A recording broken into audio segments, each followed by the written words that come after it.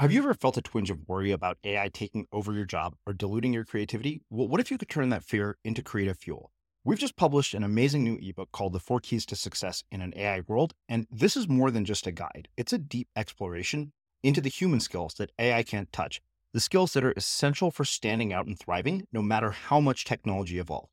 We're talking about real differentiators here, like creativity, emotional intelligence, critical thinking, and much more. Inside, you'll find actionable insights and strategies to develop these skills, whether you're a creative person, a business person, or just simply someone who loves personal development. This isn't a story about tech taking over. It's a story of human creativity thriving alongside AI. Picture this, AI as your creative co-pilot, not just as a tool, but a collaborator that enhances your unique human skills. The 4 Keys ebook will show you exactly how to do that and view AI in a new way that empowers you instead of overshadows you. Transform your creative potential today. Head over to unmistakablecreative.com/4keys. Use the number 4, KEYS. That's unmistakablecreative.com/4keys and download your free copy. It's the last inch that I won't give up. Like I'm not necessarily courageous, but I am defiant, and that's like, and those are wildly different positions. And even in terms of combative stance, like that's wildly different. A courageous person leans in, right? They're going in for the fucking punch. They're running right up to the enemy. I don't know that I'm that. I don't know that I'm that. But I am at the very, dig your heels in, like that last inch, I won't give up. I will not give up. The last inch of my life is mine. And I've had a few of these moments in my life where I don't have the courage to fight, but I do have the bravery to stick in my fucking heels. And no matter what happens, I'm not going to give up that last inch.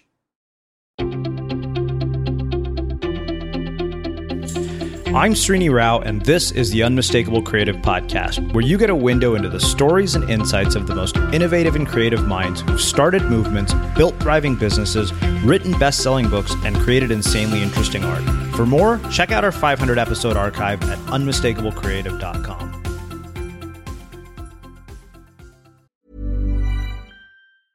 Hey, I'm Ryan Reynolds. At Mint Mobile, we like to do the opposite of what Big Wireless does. They charge you a lot. We charge you a little. So naturally, when they announced they'd be raising their prices due to inflation, we decided to deflate our prices due to not hating you. That's right. We're cutting the price of Mint Unlimited from $30 a month to just $15 a month. Give it a try at mintmobile.com/switch. $45 up front for 3 months plus taxes and fees. Promo rate for new customers for limited time. Unlimited more than 40 gigabytes per month. Slows full terms at mintmobile.com. Many of us have those stubborn pounds that seem impossible to lose, no matter how good we eat or how hard we work out. My solution is PlushCare. PlushCare is a leading telehealth provider with doctors who are there for you day and night to partner with you in your weight loss journey. They can prescribe FDA-approved weight loss medications like Wegovy and Zepbound for those who qualify. Plus, they accept most insurance plans. To get started, visit plushcare.com/weightloss. That's plushcare.com/weightloss. There's never been a faster or easier way to start your weight loss journey than with PlushCare. PlushCare accepts most insurance plans and gives you online access to board-certified physicians who can prescribe FDA-approved weight loss medications like Wegovy and Zepbound for those who qualify. Take charge of your health and speak with a board-certified physician about a weight loss plan that's right for you. Get started today at plushcare.com/weightloss. That's plushcare.com/weightloss. plushcare.com/weightloss. Hey, it's Ryan Reynolds, and I'm here with Keith, co-star of my upcoming film, If, only in theaters May 17th. Do you want to tell people the big news? All right, I'll do it. Sign up now and you'll get unlimited for $15 a month and 6 months of Paramount Plus Essential Plan on us. mintmobile.com/switch. Upfront payment of $45 equivalent to $15 per month. Unlimited over 40 gigabytes per month. Face lower speeds. Videos at 480p. Active Mint customers by 531.24 get 6 months of Paramount Plus Essential Plan. Auto renews after 6 months. Offer ends May 31st, 2024. Separate Paramount Plus registration required. Terms and conditions apply if rated PG. Hey there, it's Michelle Norris. I'm host of a podcast called Your Mama's Kitchen. When I travel, I'm usually looking for a way to find a taste of home when I'm not at home. And one of the things I love to do when I am at home is entertain. And Airbnb allows me to do that. When I was in California recently, I rented a house that had a great kitchen. And when we were sitting around the table, we're all thinking, we're in someone else's house. Someone could be in all of our homes as well. If you have a home, but you're not always at home, you have an Airbnb. Your home might be worth more than you think. Find out how much at airbnb.com/host.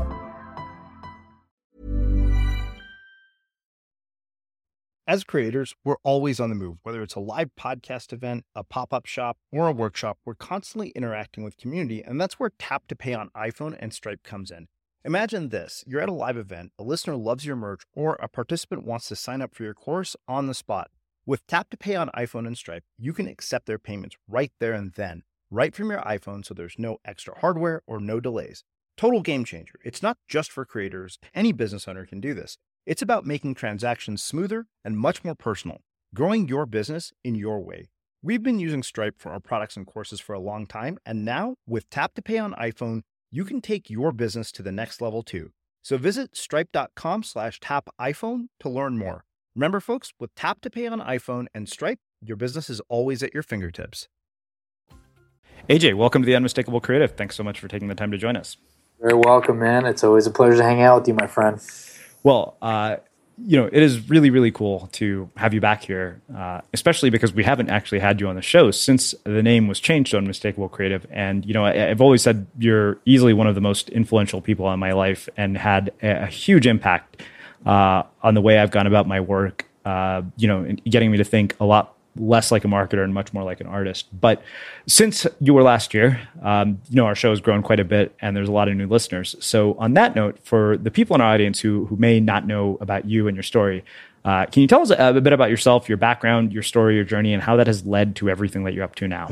Sure. I mean, first of all, I just want to say thank you for having me on. It's always a pleasure to hang out with you. And, as far as you saying me being an influential person in your life, Srini, I'm just a gypsy from New York City. So anybody saying anything like that about me, man, that's, it's an honor and it means the world to me. So I appreciate it.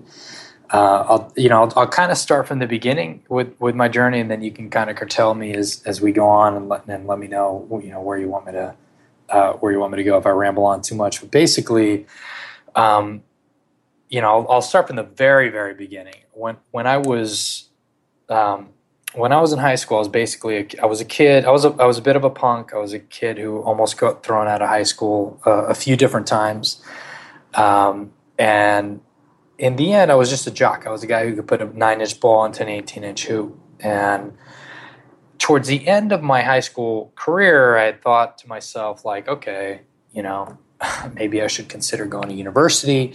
And I'd started looking up pamphlets and whatnot. And I was getting offers from different places to play basketball in university. And there was one particular college I was looking at. I went to my high school guidance counselor and I asked her, hey, do you think it's funny because Melissa and I, my wife, have been together for so long. She was there in the room with me at the time. And I asked my high school guidance counselor, what do you think about this university? What do you think about, me going to study there? And she kind of stopped me right in the middle and she said, hey, AJ, listen, a guy like you should really, not focus on going to university. You should consider going to trade school and maybe becoming a mechanic. And she hands me this pamphlet to a trade school to become a mechanic. Now, nothing wrong with with mechanics or with that career. I've got a lot of friends who are happy mechanics.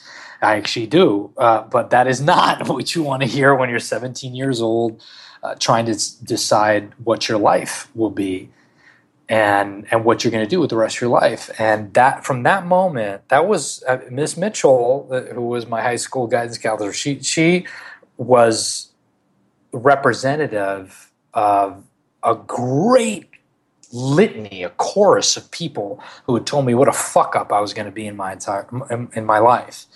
And it something snapped in me, and I just thought to myself, fuck you, Miss Mitchell, and fuck everyone who had ever thought that I was going to be a drug dealer in life, or that I was going to be a fuck up in life, or that I wasn't going to amount to anything.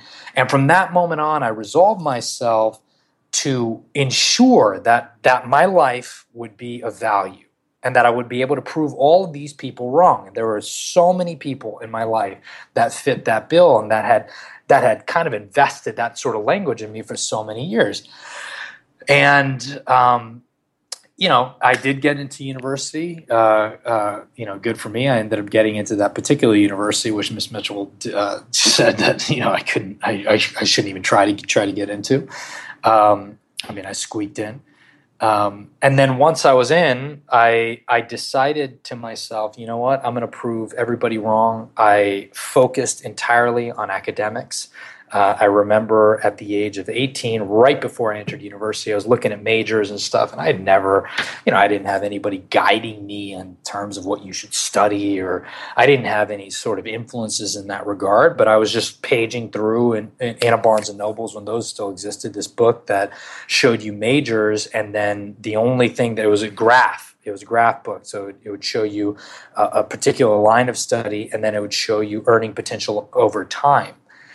So I was just looking for up and to the right. As an unsophisticated 18-year-old, how do you derive the value or the definition of success other than money, right? I mean, that is money and fame, and that is all that you have at 17 or 18 years old in order to give you the sort of parameters of what success is. So I looked in that book, and I paged through, and I found accounting and finance, and I realized that, wow, in a finance game and accounting and finance, you can make, as much money as you could possibly want. That was where I should focus my attention. So I ended up going to university. I graduated number one in my class, summa cum laude, with a 4.0 GPA. And towards the end of my university career, I had basically every offer from any firm that I wanted, consulting firms, auditing firms, some of the big four, PricewaterhouseCoopers, Accenture, and whatnot. I ended up taking the biggest offer from the largest firm that was offering. I didn't care where I would work, where I would be working, or who I'd be working for. All I cared was about how many zeros were at the end of my signing bonus. I took that offer, and then I spent basically the majority of my early 20s making vertical leaps from one firm into the other in order to extract even more earning potential over time, which landed me to a place where, and as you well know, Srini, because you and I have talked about it for a few times, I was in my mid-20s. I was in Manhattan, in New York City, at a corner office overlooking the entire city. I was making an absurd amount of money. I had an even higher bonus. The only problem was, it's this tiny infinitesimal problem I had in my life, which was I hated my life. And I hated everything that I had been doing up until that point. But I had no way out. Because once you start going down a path, particularly at in terms of youth, and at a very young age, once you start navigating down a path, it's very difficult to figure out, well, how did I even get here in the first place? So that led me to a place on December 31st, 2007, at in the middle of a pretty successful career by any stretch of the imagination in New York. My boss calls me into his office, and he told me, "Hey, you're getting this promotion." And I knew that he and I had talked about it before, but this was it. Like, you're getting it. The new year is starting. You got this promotion we've been talking about. Obviously, it came with a pay raise. It came with more kind of credence, more everything. In a finance game in New York City, it basically meant that I'm minted. As long as I shut the fuck up and follow the rules for the next 40 years, I'm gonna be straight. I'm good financially, which is that game that I was involved in. And I kind of took this news, and I walked out of his office, and I walked back into my own, which is right down the hall. And I closed the door behind me, and I just started weeping because I realized that I was trapped. And I realized that there was no way ever that I would ever be able to walk away from that type of money again. And any idea that I had of living a life of adventure, of meaning, of purpose was gone. And every concept, every dream that I had in a moleskin that sat in my desk for many, many years was dead. And that I would relinquish my life up into the fates of this world that I had inherited. And it was profoundly depressing. And I know now, I'm old enough now, I'm not a young man, 33 years old. I know I'm old enough now to know that like that's very cinematic, but that's my life. So that was the most depressing moment of my life. And I sat there and I wept for a long time, man. And I saw, and this is the only time this has ever happened to me in my entire life. I saw a vision of myself then as a 70-year-old man looking back at me at that moment, mourning the glory of this life that could have been. And that was it. My life was scripted and it was finished. And I just kept that this somber, bone-chilling depression hit me. And it had been building up for quite some time. And as I sat with that for quite a few moments, nothing else had ever occurred into my mind. But basically in my mind, I was done. Srini, I was finished.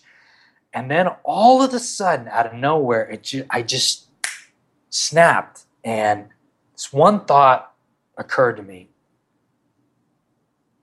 that you always have a choice, actually. And that I could walk out right then and right there, and I could leave everything that I had ever known, everything that I had ever fought for. I could leave my career. I could burn all the bridges in my career. I could leave my academic history. Everything that took me from that moment as a young man in a very successful career back to the moment when Miss Mitchell was telling me basically what a fuck up I was going to be.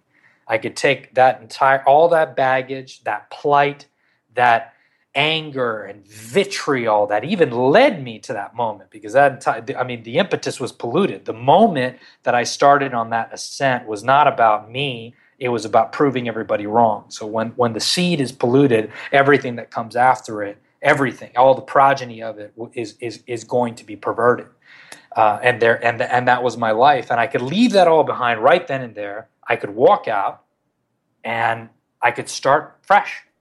I could start with nothing. And I do just want to caveat, and this is, just a caveat, because many people are like, oh, well, you were in banking where you left, you had a ton of money. This is 4 days before my wedding that I left. It was December 31st, 2007. I got married on January 4th, 2008. 4 days before my wedding. I had a ring that I paid for. I had a honeymoon that I paid for. I had a wedding that I paid for. And I was stupid and young and in finance in New York City in 2008. I had no money. You spend more than you earn. I had nothing financially. I was broken, and all of this was washing in my mind. All of this was kind of ruminating and marinating in my young mind at the time. But all that I recognize is that if I took this deal, if I signed it and I moved on, that I would be that guy for the rest of my life. And the prospect and the premise of living a life that was somebody else's was much more, the fear of that was much more prevalent than the fear of how I was going to pay rent the next month. So I grabbed my stuff. I walked out the door. I did walk into my boss's office, and he got the tail end of a Shakespearean soliloquy about the system and about the way that things should be. And then I walked out. I walked out to the elevator, and I took I took the elevator down the street. And for the first time, when I hit the street, people hear me say this, and I know it sounds cinematic, but the reality, and I always say this is my life. That was the first time in my adult life that I recognized that I was free. And everything that I've done from here on out. So if any of your listeners, anybody goes and checks out what Misfit is or whatever, I mean, all of that was born not from a desire to start a company or to leave one company to another. I wasn't smart like that. I'm not like Pam Slam. I'm not side hustling. I'm not one of those people. I was just evacuating a life plan gone horribly wrong to pursue a life of intention, of meaning and purpose, and a life that at the very least was flamboyantly mine. And that was that's at least the impetus of my story. I don't know. I might have rambled on a bit too much there. Oh, this is why I'm so glad that we got to have you back here. So many things I want to ask you about. So I want to do something that I haven't gotten to do with you before. Sure, man. Which is to go even further back into the story prior to the Miss Mitchell moment, and ask you about things that happened in your childhood growing up that you feel were formative experiences that influenced, the way you chose to live your life later on. Sure. Anything specific or just random? In general, I mean, I do have one specific that I want to ask you about that I haven't gotten to yet, but in general, I'd be curious. Yeah, I mean, I don't know. I mean, childhood is a very long time. I think I had an interesting childhood. My father passed away when I was 14 years old. Mm-hmm. That was probably very, I know that was very formative for me. We moved around a little bit for a variety of different reasons.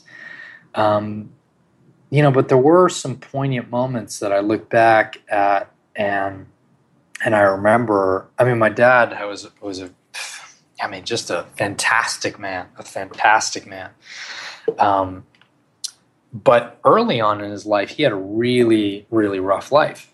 And I've never talked about this before publicly, actually, but my dad was involved in he was a cocaine dealer in Southern California.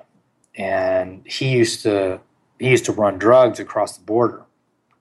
And actually, there's a lot of friends of mine that are lawyers that if they look up Leon versus United States Supreme Court, they'll find out that my dad's this final case that put him in prison for quite a while, that it changed search and seizure laws in the United States. It was actually, quite a big deal. And so, that was in the early days of me as a young man. And my dad had a really spiritual experience when he was in prison, and he ended up getting out of prison and leaving his life cold turkey, leaving that former life cold turkey, which is fantastic. And that was probably when I was 4 or 5, and then he died when I was 14. So there was this pocket of time that I had him, as this really formidable character in my life. And there's so many moments that I remember my dad, kind of teaching me things. And there was one particular time that I walked into, it was when I was like 9 years old. So it was 6 years before 5 years before he passed away. And just a few years after all that I had mentioned, and I walked into his office, and I was talking about some, car, this remote control car. And I remember this is the 80s, so that was a big thing. Now kids are into fucking drones and whatever the fuck. You know what I'm saying? Like, any millennial that's listening to this is like, what the fuck? A remote control car? But like, I was so about this remote control car that I wanted. And I came in and I was like, Dad, blah, blah. And he's like, no, yeah. Later on, just come back in like, a couple hours. And he was working at the time. And then I came back and he's like, no, come back in another half an hour or a while. And then I came in again to the office. And after this happened 2 or 3 times when he just kept on, shoving me off, then I came back in. And then finally he turns around and he's like, and he looks at me and he's like, can't you see that I'm a working boy? Can't you see that I'm trying to get things done right now? And you keep on coming. You're interrupting me. And he just screamed at me for like 7 minutes. Now, this is my dad, who was, you're not involved in the drug trade in Southern California in the 70s and 80s without being a tough guy. This is, my dad's a big, burly motherfucker. So It's very scary for this guy to yell, you know.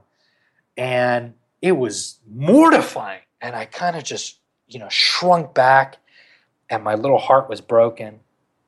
And I started to walk out of my dad's office. And then right before I closed the door behind me, he grabs my shoulder through the crack in the door. He rips me right close to him. He grabs the back of my neck. He pulls my face right into his face so that my eyes are like beating right into the back of his. And he looks at me and he says, "Listen to me, son, and listen to me well. You never, ever, ever stop asking. You never, ever stop going until you get exactly what you want. You don't listen to me. You don't listen to anybody. You understand me?" And I just sat there. And even at that age, I could understand the profundity of that statement in the midst of everything that had happened. And and that was it. He kind of just let me go, you know, from that moment. He gave me a big hug and he let me go. And, you know, ever since that moment in my life at a very young age, I've always kind of, no matter what challenge was ahead of me, no matter what I was interested in or what I really wanted to go after, you know, you keep on going till you get exactly what you want. And that was something my dad taught me at a young age, which I've never really talked about before. Okay, so 2 questions come from that. The first is around overcoming environments. I mean, you could have easily ended up in a life of crime. I mean, you had a dad that was incarcerated, and yet you didn't. Your path was literally the exact opposite. So I'm wondering, you know, what it is that enables that. Do you think that is inherently built into certain people like you, or can it be learned, and if so, how? And then the other question is around overcoming significant losses in our lives, because I can't fathom the amount of grief that the loss of a father would create, you know, especially for somebody that was as young as you were when it happened. So I'm just really curious how you navigated that period after your father's death. Yeah, I mean, that's, well, on the one end, I think that, my dad was a reformed dude when he ended up coming out of prison. Now, he wasn't alive for much longer after that, but he was a good person, a good human, and I think that certainly helped, you know. And on, you know, in terms of dealing with the death of somebody that's that close to you, you know, it's very difficult. Particularly, it depends on, you know, I mean, in a Cuban household, it's very patriarchal. So, you know, it is, the father figure is not just, you know, a father. It is like, it's the patriarch, right? I mean, there's a lot of cultures that are like that, where it's so centered around this, and that's where your hope lies, and that's where the strength lies, and all that. I mean, for me in particular, it was very, very, very difficult to overcome that. But I recognized, even at a young age, and I was 14 when he died. He died 13 days after my 14th birthday. I had about a year of pretty profuse depression. It was pretty significant depression. But I'll tell you, towards the end of this year, I was playing basketball, and I met this guy that I'd been introduced to. His name was Ernest, young kid, really super nice guy, and he was the first person from the continent of Africa that I'd ever met before. And, you know, 14 fucking years old. I mean, unless you go to multicultural, you know, like, when are you going to get that? And I can't remember. It was somewhere in sub-Saharan Africa. Might have been Sudan. I was so young that I can't, you know, countries and stuff, you know, at that time, you know, you're an idiot. And so what the fuck do you know? And I remember, you know, during that year feeling really, really, I mean, just broken and sorry for myself for everything that had happened to me. And it wasn't just my dad, it was a few things and whatever. And then I met Ernest, and Ernest and I were shooting together, playing basketball. And I asked him about his family and this. And he's like, oh, no, I don't. I lost my family. I'm like, oh, what do you mean, Ernest? And he was like, oh, well, a couple months ago, these militants came into my village, and they killed my father, and they raped my mother, and they killed my siblings. And I was hiding in a corner, so they didn't find me, and they left me alone. And then he had been rescued from I believe it was the UN, and then ended up, through some magical sequence of events, making his way to the United States.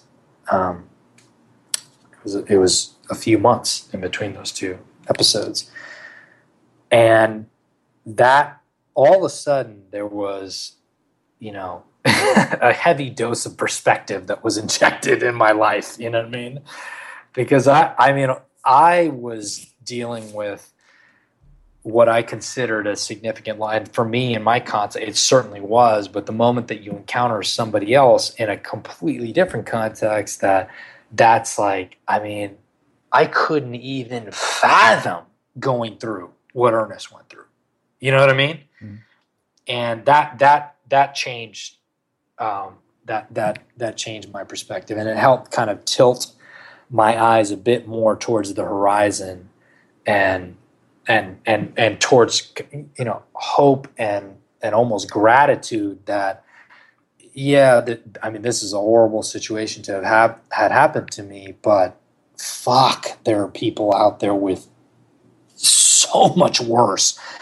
And that's not an abstract statement once you meet somebody in that position. You know what I mean? Mm-hmm.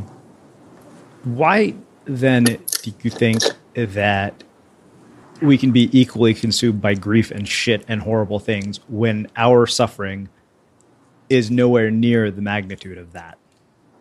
And I'm asking this for personal reasons.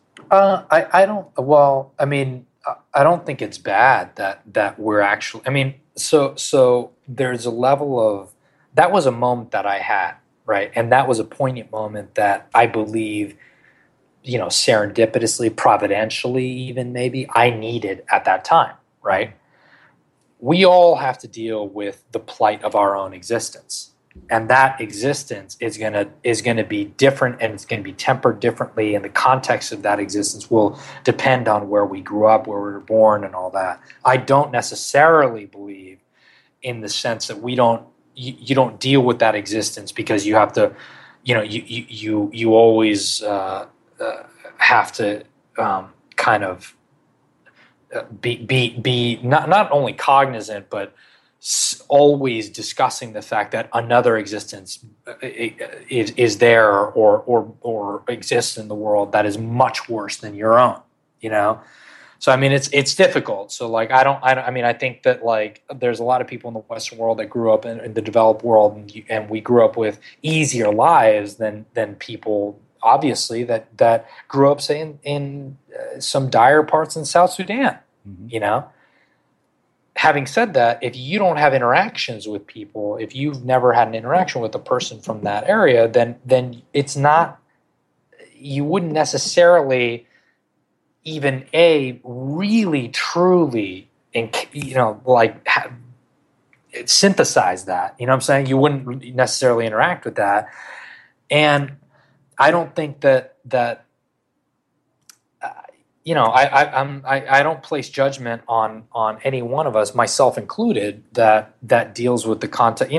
Look, at the end of the day, I was a 14-fucking-year-old kid that my dad died. I was sad. You know what I'm saying?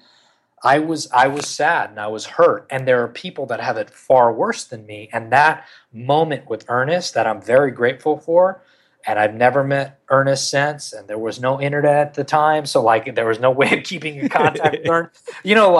I wish I could contact Ernest and tell him what a profound moment that was. I only met him that one day, and it was such a profound moment for me. But at the same time, I'm a 14-year-old kid that no matter how you slice it, that's fucked up. that you have a scenario like that happen. So I don't think it's about judgment being placed, depending on where you are. I think context helps. I think it certainly helps. And I'm speaking in particular to a moment that I had, and I think we all have those moments in different ways, Right. Let's do this. Let's shift gears a little bit. Sure. I want to go to that Miss Mitchell moment, and I want to ask you two things about it. Why do you think some people are informed by moments like that and others are defined by moments like that? And then how do you let go of this sense that you're trying to prove everyone wrong? Because I can tell you there have been numerous moments in my life where I feel a lot of my accolades, achievements, and accomplishments have been at certain moments driven by this need to prove a bunch of people wrong, like relationships that didn't work out, teachers who think I'd amount to nothing. Same story. Yeah. So those are the two questions. Why are some people informed by moments like that and others defined by them? And then how do you let go of that sense that you're trying to? Ryan Reynolds here from Mint Mobile. With the price of just about everything going up during inflation, we thought we'd bring our prices down. So to help us, we brought in a reverse auctioneer, which is apparently a thing. Mint Mobile Unlimited Premium Wireless. How to get 30, 30, bit to get 30, bit to get 20, 20, 20, bit to get 20, 20, bit to get 15, 15, 15, 15, just $15 a month? Sold! Give it a try at mintmobile.com/switch. $45 up front for 3 months plus taxes and fees. Promo rate for new customers for limited time. Unlimited more than 40 gigabytes per month. Slows full terms at mintmobile.com. Many of us have those stubborn pounds that seem impossible to lose, no matter how good we eat or how hard we work out. My solution is PlushCare. PlushCare is a leading telehealth provider with doctors who are there for you day and night to partner with you in your weight loss journey. They can prescribe FDA-approved weight loss medications like Wegovy and Zepbound for those who qualify. Plus, they accept most insurance plans. To get started, visit plushcare.com/weightloss. That's plushcare.com/weightloss. Ever catch yourself eating the same flavorless dinner 3 days in a row? Dreaming of something better? Well, HelloFresh is your guilt-free dream come true, baby. It's me, Keke Palmer. Let's wake up those taste buds with hot, juicy pecan-crusted chicken or garlic butter shrimp scampi. Hello Fresh. Stop dreaming of all the delicious possibilities and dig in at HelloFresh.com. Let's get this dinner party started. Cool fact, a crocodile can't stick out its tongue. Also, you can get health insurance for a month or just under a year in some states. United Healthcare short-term insurance plans, underwritten by Golden Rule Insurance Company, offer flexible, budget-friendly coverage for you. Learn more at UH1.com. There's never been a faster or easier way to start your weight loss journey than with PlushCare. PlushCare accepts most insurance plans and gives you online access to board-certified physicians who can prescribe FDA-approved weight loss medications like Wegovy and Zepbound for those who qualify. Take charge of your health and speak with a board-certified physician about a weight loss plan that's right for you. Get started today at plushcare.com/weightloss. That's plushcare.com/weightloss. plushcare.com/weightloss. As creators, we're always on the move. Whether it's a live podcast event, a pop-up shop, or a workshop, we're constantly interacting with community, and that's where Tap to Pay on iPhone and Stripe comes in. Imagine this. You're at a live event, a listener loves your merch, or a participant wants to sign up for your course on the spot. With Tap to Pay on iPhone and Stripe, you can accept their payments right there and then, right from your iPhone, so there's no extra hardware or no delays. Total game changer. It's not just for creators. Any business owner can do this. It's about making transactions smoother and much more personal, growing your business in your way. We've been using Stripe for our products and courses for a long time, and now with Tap to Pay on iPhone, you can take your business to the next level too. So visit stripe.com/tapiphone to learn more. Remember, folks, with Tap to Pay on iPhone and Stripe, your business is always at your fingertips. To prove people wrong. The first question, that's very difficult. I don't know why certain people are informed by moments like that and others are defined. I'm not sure. I think in my case in particular, I have always been, it's the last inch that I won't give up. I'm not necessarily courageous, but I am defiant, and that's like, and those are wildly different positions. And even in terms of combative stance, like that's wildly different. A courageous person leans in, right? They're going in for the fucking punch. They're running right up to the enemy. I don't know that I'm that. I don't know that I'm that. But I am at the very, like, dig your heels in, like that last inch, I won't give up. I will not give up. The last inch of my life is mine. And I've had a few of these moments in my life where I don't have the courage to fight, but I do have the bravery to stick in my fucking heels, and no matter what happens, I'm not going to give up that last inch. And I think that that's important for several people, because there are people much more courageous than I am, certainly out there in life that, barrel through life very, with a sense of purpose at all times, right? They always had a sense of purpose, or they'll just go through and fucking, right at the battle, right? I have not always been that way historically. But defiance is something that I don't think is talked about enough. And I think that's the difference, right? I mean, I think that would probably, if I was pressed to it, the difference would be in defiance. Because people that get railed against are usually people that are marginalized anyway. I certainly was. I was marginalized, and usually when you're marginalized, you're up against the fucking rails anyway. You're right on the edge of what's acceptable, right? But that moment for me, that was her trying to push me across the edge. You don't belong here. You don't belong here. You don't belong in the life that you think that you belong. You're not one of us, whatever us meant to her, right? You're not, you're out there. And that was a moment. I've had a few of those moments in my life, but that moment, I wasn't willing to be pushed across the line. Now, I was only an inch from the fucking line, but I wasn't willing to be pushed across the line. And I think that's an important distinction. And I hope that people, and it may sound confusing, but I hope people will see the distinction between courage and defiance, because I certainly don't consider myself a courageous person. At all, or a fearless person. I may, but I do consider myself a defiant person. But I think a defiant stance actually is a very, like, that's what makes a life in many times, because a lot of times we don't have the strength to fight. A lot of times we've been, you're emotionally thrashed. You've taken hit after hit, loss after loss. You feel it. It's palpable. You don't have the fucking strength to muster to get up for a fight. But, can you just stay standing until you can't see straight anymore? Like, will you just stick? And that's so sorry to hamper on about that, but that I think is an important distinction. And then your second question, which I've now forgotten, Srini. No worries. How do you let go of that sense that you need to prove all these people wrong? Yeah, I mean that's a bit more difficult. I don't. For me, it's like I wish. You and I have these conversations, and we have them on air, but also we have them together. Just hanging out and have drinks or whatever, and. I always try to be honest about these things. I don't want to pretend to be some fucking rockets. I'm not Tony Rock. I don't have no idea. Like, there are certain things that have happened to me in my life where I'm just very grateful to be out of it.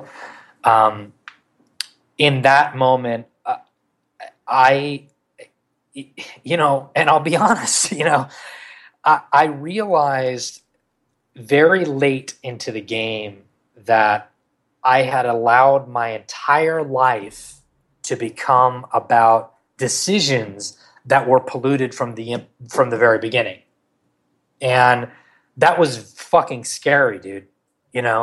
When I was into an incredibly successful career in finance in New York City, I mean, you can't get any better in that world than where I was at that age. You really, in terms of position, you can't. But to be there But to be there and to be sad, not to be there and to be happy that you proved everybody wrong and you're making 10 times as much money as fucking Miss Mitchell or any of the other clowns that you used to know. Like, there was no happiness. There was no gloating. There was no it was just sadness. And every degree of success that I had in addition to that, I just felt more sad. I was just more sad. I mean, the thing about it is the thing about success is if you're succeed at something that you fucking hate, then you hate yourself more and more at every turn for being good at the thing that you fucking despise. It's diminishing returns. It really fucking is. But there's no way. There are no other choices. I didn't have any other choices. I wasn't given any other choice. I didn't know what the choices were. My only choice was to prove everybody wrong. And so I was lost, dude. I was lost. And the worst bit of it was when I recognized that I was in a prison of my own creation, that I had, I was incarcerated, but the door was locked from the inside and I was the one holding the key. I was the one who did this whole thing. It was a profoundly depressing thing because I didn't know where to go from there, And in my particular case, I had this moment, and I think a lot of us have these moments actually, but I had a particular moment where it's I recognized that if I did not leave that day at that moment, that I was going to be this dude for the rest of my life.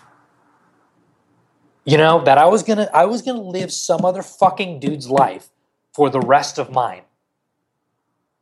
I mean, people hear that, and it sounds like I get it. I hear, it sounds very Hallmarky. It sounds like something that you could put on an Instagram fucking photo and it might get a few likes. But it's it's the fucking truth. That's my life. That is my fucking life, man. I'm looking at it, and I'm I have to leave everything, dude. I have to leave everything. I have to leave Miss Mitchell behind. I have to leave all these clowns behind. I have to leave, and in addition to that, everything after that, because the root was polluted. So I have to leave my educational history, my career up until that point. I had nothing else, man. I had no other opportunities. I had no network. I don't have any family to speak of that knew anybody in any fucking corners of the world. I was fucking finished if I left that world. When I left, I remember my boss yelling at me, "You'll never fucking work in this town again." It was a very New York moment. He's "Just never fucking work in this town again." It's just but it was I just burned every fucking bridge. So, it's difficult for me. I don't want to proselytize. I don't want to. There are people out there that are wiser than I. And those people might have, those individuals might have been able to figure out this situation prior to being in it, like I was. But if I'm honest, then I have to say I needed that moment in order to recognize the fact that, man, I did this to myself. But the greatest verity in that, this sage wisdom that came from that, which we all know, but we know at different points in life that came about for me, is the fact that you always have a choice. You always have a fucking choice, And the most important fucking thing that I learned on that day, honestly, Srini, and this was, and I don't know if this. I hope that this will be valuable for you. I don't know. To me, it was the most important lesson I learned in my life. In that day was that this life is mine, and that it is my one and only. And that's it. When the subtlety and the profundity and the reality of that statement seeps into your fucking bones, and when it ceases to be esoteric, poetic, hippie bullshit, when the pragmatism and the practicality of the fact that you're going to fucking die, you're going to die. This is what you have. This is it. This is what we have right now. Then all the Miss Mitchells, right? And and everyone before her and all that shit, that baggage that we have of all these fucking people that told us what fucking, losers we were going to be in our life, all that completely gets faded away in the fact that this is it, man. This is all I have. These decisions are mine, not hers. I'm not going to relinquish that fucking type of power to her or to anybody else. And that I think, for me, like, I needed that moment. And again, there's people much smarter than I am, but like, I needed that moment in order to come to that conclusion. You know, sorry, I feel like I'm rambling, but no, not at all. This is phenomenal. So one other question around this mindset piece, and this actually comes from a quote from The Life and Times of a Remarkable Misfit, which is a collection of essays that you wrote, which is how you and I met. And I'll link that up for anybody listening in the show notes. The greatest obstacle any of us in the developed world have to living a remarkable life is not outside pressure or finances. It's not economics or market conditions. It's the lack of courage to question the devils in our own mind that tell us we're not special enough. What I'm really interested in hearing is how you start to quiet the devil in your mind and realize you're special enough. You pretend. You know, you pretend. Like, you know, the Shakespeare said it best, man. You know, people ask me this shit all the time, and they're like, well, how do I start to do so? I don't believe in myself. I don't know what I'm doing. I'm starting this thing. And you fucking fake it. You pretend. Shakespeare, and this is one of the, I learned so much from William Shakespeare. So much from reading the plays and being involved in theater. You know, luckily in my 20s because of a man who helped save my life. And one thing that he said always sticks with me: all the world's a stage, and all the men and women merely players. All the world's a stage, and all the men and women merely players. In this world, like, many times when you aren't actually the thing, you just have to act like you are. You know, you just have to act like you are. And we know this of novels, right? We know this in terms of adventure. We know this of story. Like, when an adventure starts out on an adventure, in a story that we actually appreciate, you know, say Frodo, right? When Frodo leaves the Shire, he doesn't feel like Frodo. He doesn't feel like the Frodo who's flicking the fucking ring into Mount Doom. That's not the same Frodo. He's faking it. He's pretending at that moment like all he's doing, and all that we need to do is, like, you know, you think about a story, and you think about the life that you want to lead, and you think about the character that you want to be in that life, right? And in the moments when you don't have the courage to actually be that character and to make the decisions that character would make, you just pretend. And you just act it anyway. You do it anyways. You see what I mean? Uh-huh.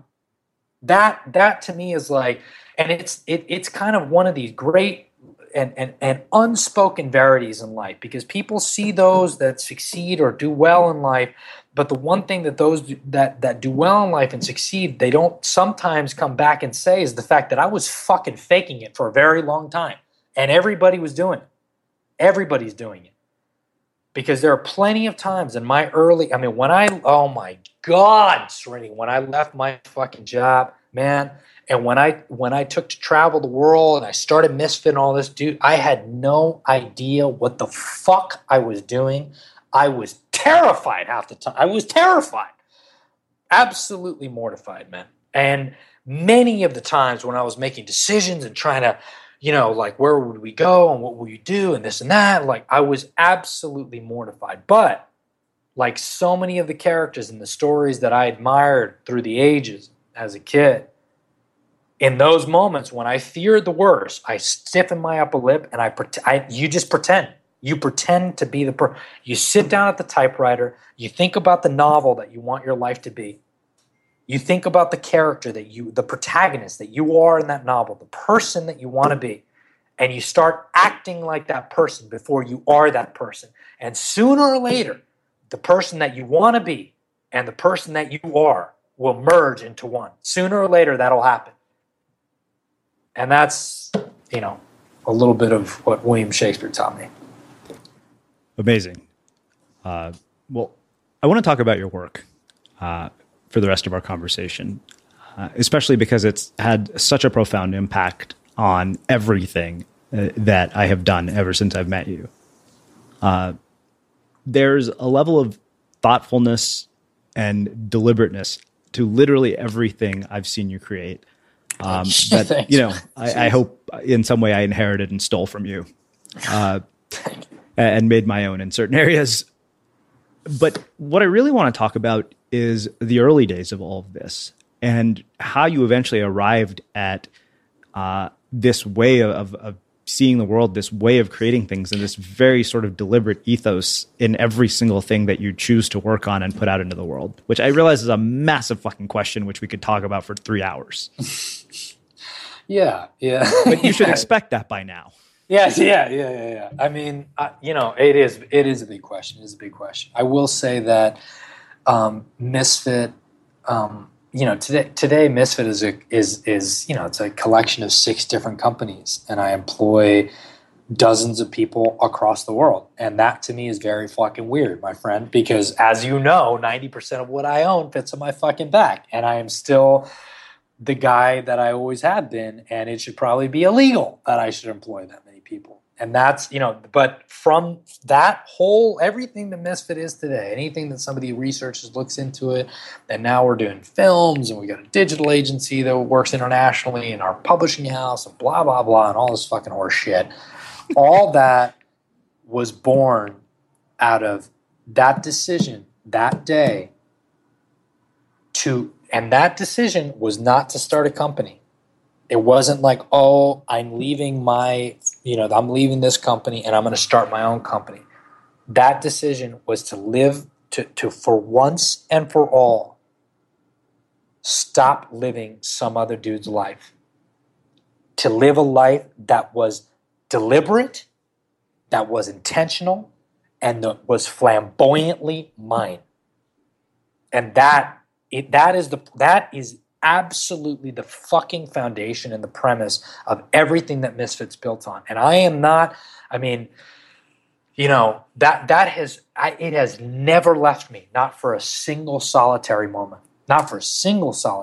So when I do something, when I get involved in a different industry, you know, whether it's publishing or filmmaking or, you know, a digital world or humanitarian work, and now we're getting into different things in the physical world, products and all that. When I get involved into something, I always, for me, from an artistic perspective, it has to be a deliberate decision on me and you know, my crew, you know, Melissa and Jesse and the people on my team, Sibo and Dino, like our decision to do this thing. And whatever it might be, and then to intentionally move in it. And from a design perspective, if I'm going to get involved in it, then I'm going to get involved all the way. I'm not interested in making. I've said on the record many times, I'm not interested in personal wealth. I'm not interested in fame, and many decisions that I make prove that. I don't care. That is not something that interests me. I am not even interested in being successful. What I am interested in is being significant. So, and those two sometimes are wildly perpendicular goals. So when it comes to, you know, creating something, when people, you know, and I appreciate that, you know, the conference that we produce, you know, MisfitCon and all this, you know, people say very kind things about our work, and I really appreciate that. Some people ask me, well, why don't you scale this? Why don't you scale that? You know, I look at them, I'm like, I'm a banker, man. Like I don't know about scaling. You know what I'm saying? Like somebody really pinned me against the wall a few months ago, and they were asking me about our conference. This conference we produce in Fargo, North Dakota, MisfitCon. Srini's been a couple times. We always have a good time out there, you know, and you know, the conference has no website, so there's no evidence that the thing is happening. There's no evidence that the thing happened, other than a few Instagram photos that people shoot up. My crew, in terms of our content, we put nothing out. It is for me, it's a quiet and deliberate event, and it's invite only. So I invite people that I meet throughout my travels. I travel to 20, 25 countries a year, and I invite people that I meet and people that I think that would be interested. And then we kind of design a 5-day experience. I was asked, well, why don't you? Well, you know, And I've been pressed against this. Why don't you scale it? Why don't you this? Why don't you that? You could do this. You can make more money. Blah blah. Blah. You lose $30,000 in the event, but you don't have to because you. And I'm like, I just looked at this person. I'm like, I used to be in finance, right? I have degrees in accounting and finance. I graduated fucking summa cum laude. Like I know how to do math. Like it's not like it's like, oops, I lost $30,000. For me, it's a deliberate choice. It's an intentional. I want to keep it small. Now, by keeping it small, there's collateral damage. Sometimes that collateral damage is to my pocketbook, but I'm willing to make that investment for the belief in the thing that I'm creating, right? And that to me is okay. And actually, I think there's precedent for that fact because every artist, visual artist, under the sun, since time immemorial, has limited the amount of the works that they produce, right? Some you see in the bottom right corner, you see 1 of 80, 1 of 20, sometimes 1 of 1, right? Those are arbitrary limitations that they produce. I mean, in this day and age, it could be 1 of a trillion. I mean, you could just keep on printing things, until the printer runs out of ink, and even then, it's a digital print. You can continue going. But artists continue to do that, and it's an arbitrary limitations. I believe in arbitrary limitations because the only thing that you have are the limitations that you place on yourself. Sometimes your art. My favorite restaurateur in the world is a guy named Frank Priciano on the Lower East Side. He owns 4 Italian restaurants within 6 blocks of one another in the Lower East Side, East Village. Now, Frank, surely, smart guy, fucking brilliant restaurateur. If you go to Sauce in the Lower East Side, if you're in New York City, then you better go to Lower East Side. You better go to Sauce Restaurant. It is the best restaurant in New York City. You go, you sit in the bar, it's fucking amazing. I am sure that people have asked him, well, why don't you scale this? Surely he could build the next Olive Garden. But that's not what Frank is interested in. What Frank is interested in is creating small and meaningful moments of interaction that are intentionally and deliberately created by his own mind, and that's okay. So, again, I've rambled on, but that to me is an important distinction. Now, I don't think that it's bad that other people decide to scale. I don't think that that's a bad thing if that's what you intended to do in the first place. But don't be bullied into that. That's the one thing I want to hear. I hope that your listeners are here. I'm not railing against I fucking love Apple, right? I'm talking to you on a Mac Air. I'm literally, masturbating to my iPhone 6S right now. Like we're all so there are elements of free market capitalism and scalability that I myself am involved. So I'm not decrying all of that. But what I'm saying is, for me and my life, I question that, and I say, well, I'm not necessarily interested in all that. Mm-hmm. There are certain decisions that I'll make that are more, revenue based, and depending on the business that we get involved in. But other things that are humanitarian work, which I burned hundreds of thousands of dollars over the last few years, and that's okay for me. And the main thing is, if you're good at what you do, the current will always take you downstream. You will always move with the current if you're good at what you do, because people are going to want more of it. They're going to want more, like you, Srini. They're going to want more of your writing and more of your books and more of your conferences and more of all the stuff that you put out there. That's okay if that's what you want. But maybe you say with your next book, for whatever reason, you wake up and you're like, you know what? I actually only want to produce 500 of these books, and I want them to be fucking pop-up books that have like all these things coming out of them, and that look like spaceship, whatever. Like, but you're the artist, so that's okay. That's fine. So you lose, the opportunity cost of $60,000 of whatever, but that is okay. That's okay, and that's what I think is important for people to hear. And with Misfit, it's like, I'm never going to be famous, man. I'm never going to be famous. I'm not looking for fame. I'm not interested in that. What I'm interested in is not success. I'm interested in significance. So I want to ask you if this level of deliberate thoughtfulness and the quality of what you do was what it was when you started. Because I've always been curious about that, and I've seen almost nothing from the early days of what you guys have done. It's because I hide it, man. Fuck that. No way. No. I mean, no, I don't like, the thing about quality and is an artisanship. You get better over time, right? So there are things that, I look back at, which I'm sure we all do, but I'll just talk about myself. I look back at say I designed circa 2009 that I thought was hot shit back then. And now I look at it, I'm like, what in the fuck were you thinking? That is horrible. So, I mean, there is an element of that, and you get better at your craft the more time you invest into it. As a designer, whether that's as a designer of experiences, with events, which I've produced many at this point, or, visual design, I've gotten better over time. So I would be lying to you, Sri, if I said I wouldn't lie to a friend. I would certainly lie if you were anyone else. No, I'm kidding. That like somehow like I was, we were just born out of the womb and I was just amazing from there. Absolutely not. I was horrible, but I was always, and still to this day, whenever we produce anything or I produce anything at all, my inclination is never to focus on the positives. No matter how much praise I receive from it, or no matter how much praise we as a company get from the things that we do, you can ask any of my crew. Like I am always focused on like, wow, that's great, and that's wonderful that people are saying that, but don't believe that. Don't believe the hype, because here's like, don't even lie to me. Could we have done this better? Could we have done that better? What about this? What about that?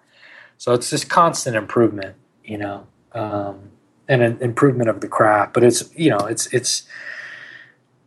for the sake of the work. When you're not working for money, when you're not doing something simply because of the output you get out of it, then the virtue of creating beautiful things is because beautiful things is what the world deserves.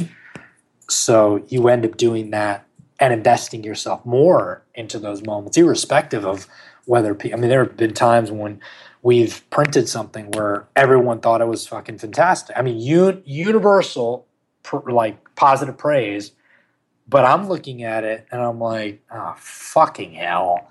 It just was off center just a little bit, just a little bit. It was off. And then the fucking, and I get the praise and all this, but I know that we could have done better, So that kind of plays into it a bit. Levels of insanity that I've inherited from both you and Greg Hartle. Yeah, exactly. So one last question around your creative process, and then we'll wrap things up. Sure. One of the things that you've talked about throughout our conversation is various artistic influences like Shakespeare and also culture. So two questions. One, what have been the big artistic influences in your life, and how has being of Cuban descent and the culture that you've brought with that influenced and shaped the work that you do today? Yeah, I'll speak in terms of being Cuban, that's hugely influential, I think, in my life. And I think there are little elements of any subculture and of any culture, but just speaking of Cuban culture, it's funny, I was in an Uber ride today with a guy who was full-blooded Cuban. He just came from Cuba 10 years ago, and we were, kind of talking about Cuban culture and this and that. And there's this one phrase which he immediately got, and he was asking me what I do, and I was telling him a bit about my story actually, and he was like, "Man, that's amazing, blah blah blah." And I looked at him and I was like, my Cuban grandmother, I would always come back no matter what was going on in my life. I would come back to my Cuban grandmother, Mirta Jimenez, and I'd always go back to her and I'd tell her, hey, she'd ask me, she's never used a fucking computer in her life. She had no fucking clue what the fuck I was talking about or, what I was doing. She thought it was the iPad was like a magical light box, like a wizardry box the first time I showed one to her. So she has no clue at anything relating to my world whatsoever. But every time I come back, I tell her, Nanita, estoy haciendo esto, la otro, whatever. And I tell her a little bit about what we're doing. And then she'd look at me stoically with a smile on her face, but stoically, and she'd say, "Echa pa'lante, mijo, echa pa'lante," which means keep moving forward. Whether it was bad news or whether it was good news, one thing, Cuban culture, you always, no matter what, you always put one foot in front of another. You keep on moving. And that is certainly, certainly played deeply, deeply into my life, that mentality of you just, nunca pares, like echa pa'lante, you keep on putting one foot in front of another. And then in terms of artistic influences, my God, man, so many, there's so many. Definitely the work of, Keith Haring, who was a street artist in the 1980s in New York City, was very influential in my life. Probably, definitely in many, many people's lives. Keith Haring, Basquiat. I don't say this lightly, but Picasso. Da Vinci. I went. I was in Venice about 4 years ago, and I went to a Da Vinci exhibition, but it wasn't Da Vinci's finished works. It was Da Vinci's sketchbooks. So it showed all his works in progress, and some of which were military weapon. It was like it was just like a side of Da Vinci I'd never seen, and it showed this kind of the first Renaissance man, right? So there's a lot there's a lot of ancients that had Henry V, Julius Caesar. There's a lot of ancients that had great impact on at least their work, their words had on my life. Yeah. So you actually brought up another question that I realized I probably should have asked earlier in a conversation, but when you mentioned your grandmother, it made me think about this. Throughout the entire process of Misfit and this crazy quest that you've been on, you mentioned always put one foot in front of the other and keep moving forward. Have there been any major setbacks, like moments of just absolute terror where you're mired in panic, fear, anxiety, self-doubt, like things, seeming like they were going to blow up in your face? Fuck yes. Oh my God, yes. Jesus Christ. Yeah, yes. There are plenty of moments where I thought all was lost, where I sincerely believed that there was no way out, and that I was finished, and that I was that I would be proven to be the greatest fraud of all, which was my greatest fear for a very, very long time. That actually, I wasn't this guy, and I couldn't do these things, and everything that I believed about myself was a lie, and that I was, I was a jester, and I was the greatest fool of all. Plenty of moments. There was one time in particular back in 2010 when I was sitting in the Winston Churchill Park in Prague, and a few things had gone wrong with some projects that we were working on. And we were like, it was just, at the time it was me, Melissa, and my buddy Dino and Misfit, and that was it. And a couple things had gone wrong, and then there was an accounting error that had happened that double counted revenue. And then all of a sudden, so I thought that I had double of what I had, which was nothing. It was like $3,000. It was literally like, it was mice nuts. But at the time, it was like feast or famine, And then I realized when I looked into it, oh my God, not only don't we have this myopic little bit of revenue that I thought that we had, but we're actually negative right now. I have no money.